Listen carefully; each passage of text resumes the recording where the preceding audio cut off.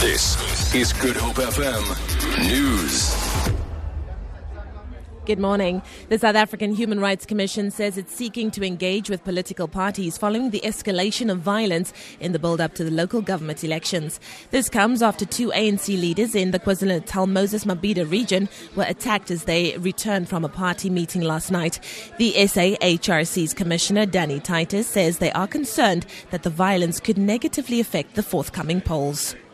We really would like to see what the outcomes will be when the task team that has been appointed after they finish their investigation. But at the moment, we are very concerned with the local elections and whether it will be free and fair, because now we are entering a climate of fear into the country. But from the side of the Commission, we will speak to the police and we are issuing communications to the political parties. The political leadership has been very quiet.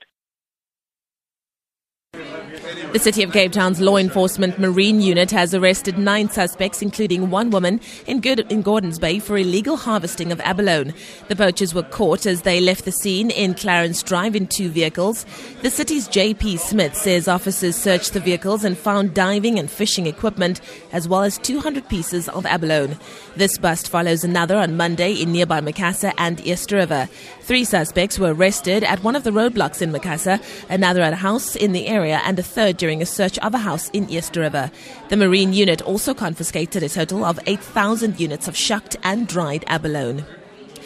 The daughter of Archbishop Emeritus Desmond Tutu says she does not regret her decision she chose for her new wife over her vocation as a priest. Last year, Mpho Tutu and her longtime partner, Dutch pediatrician Professor Marceline van Firth, exchanged vows at a small private ceremony.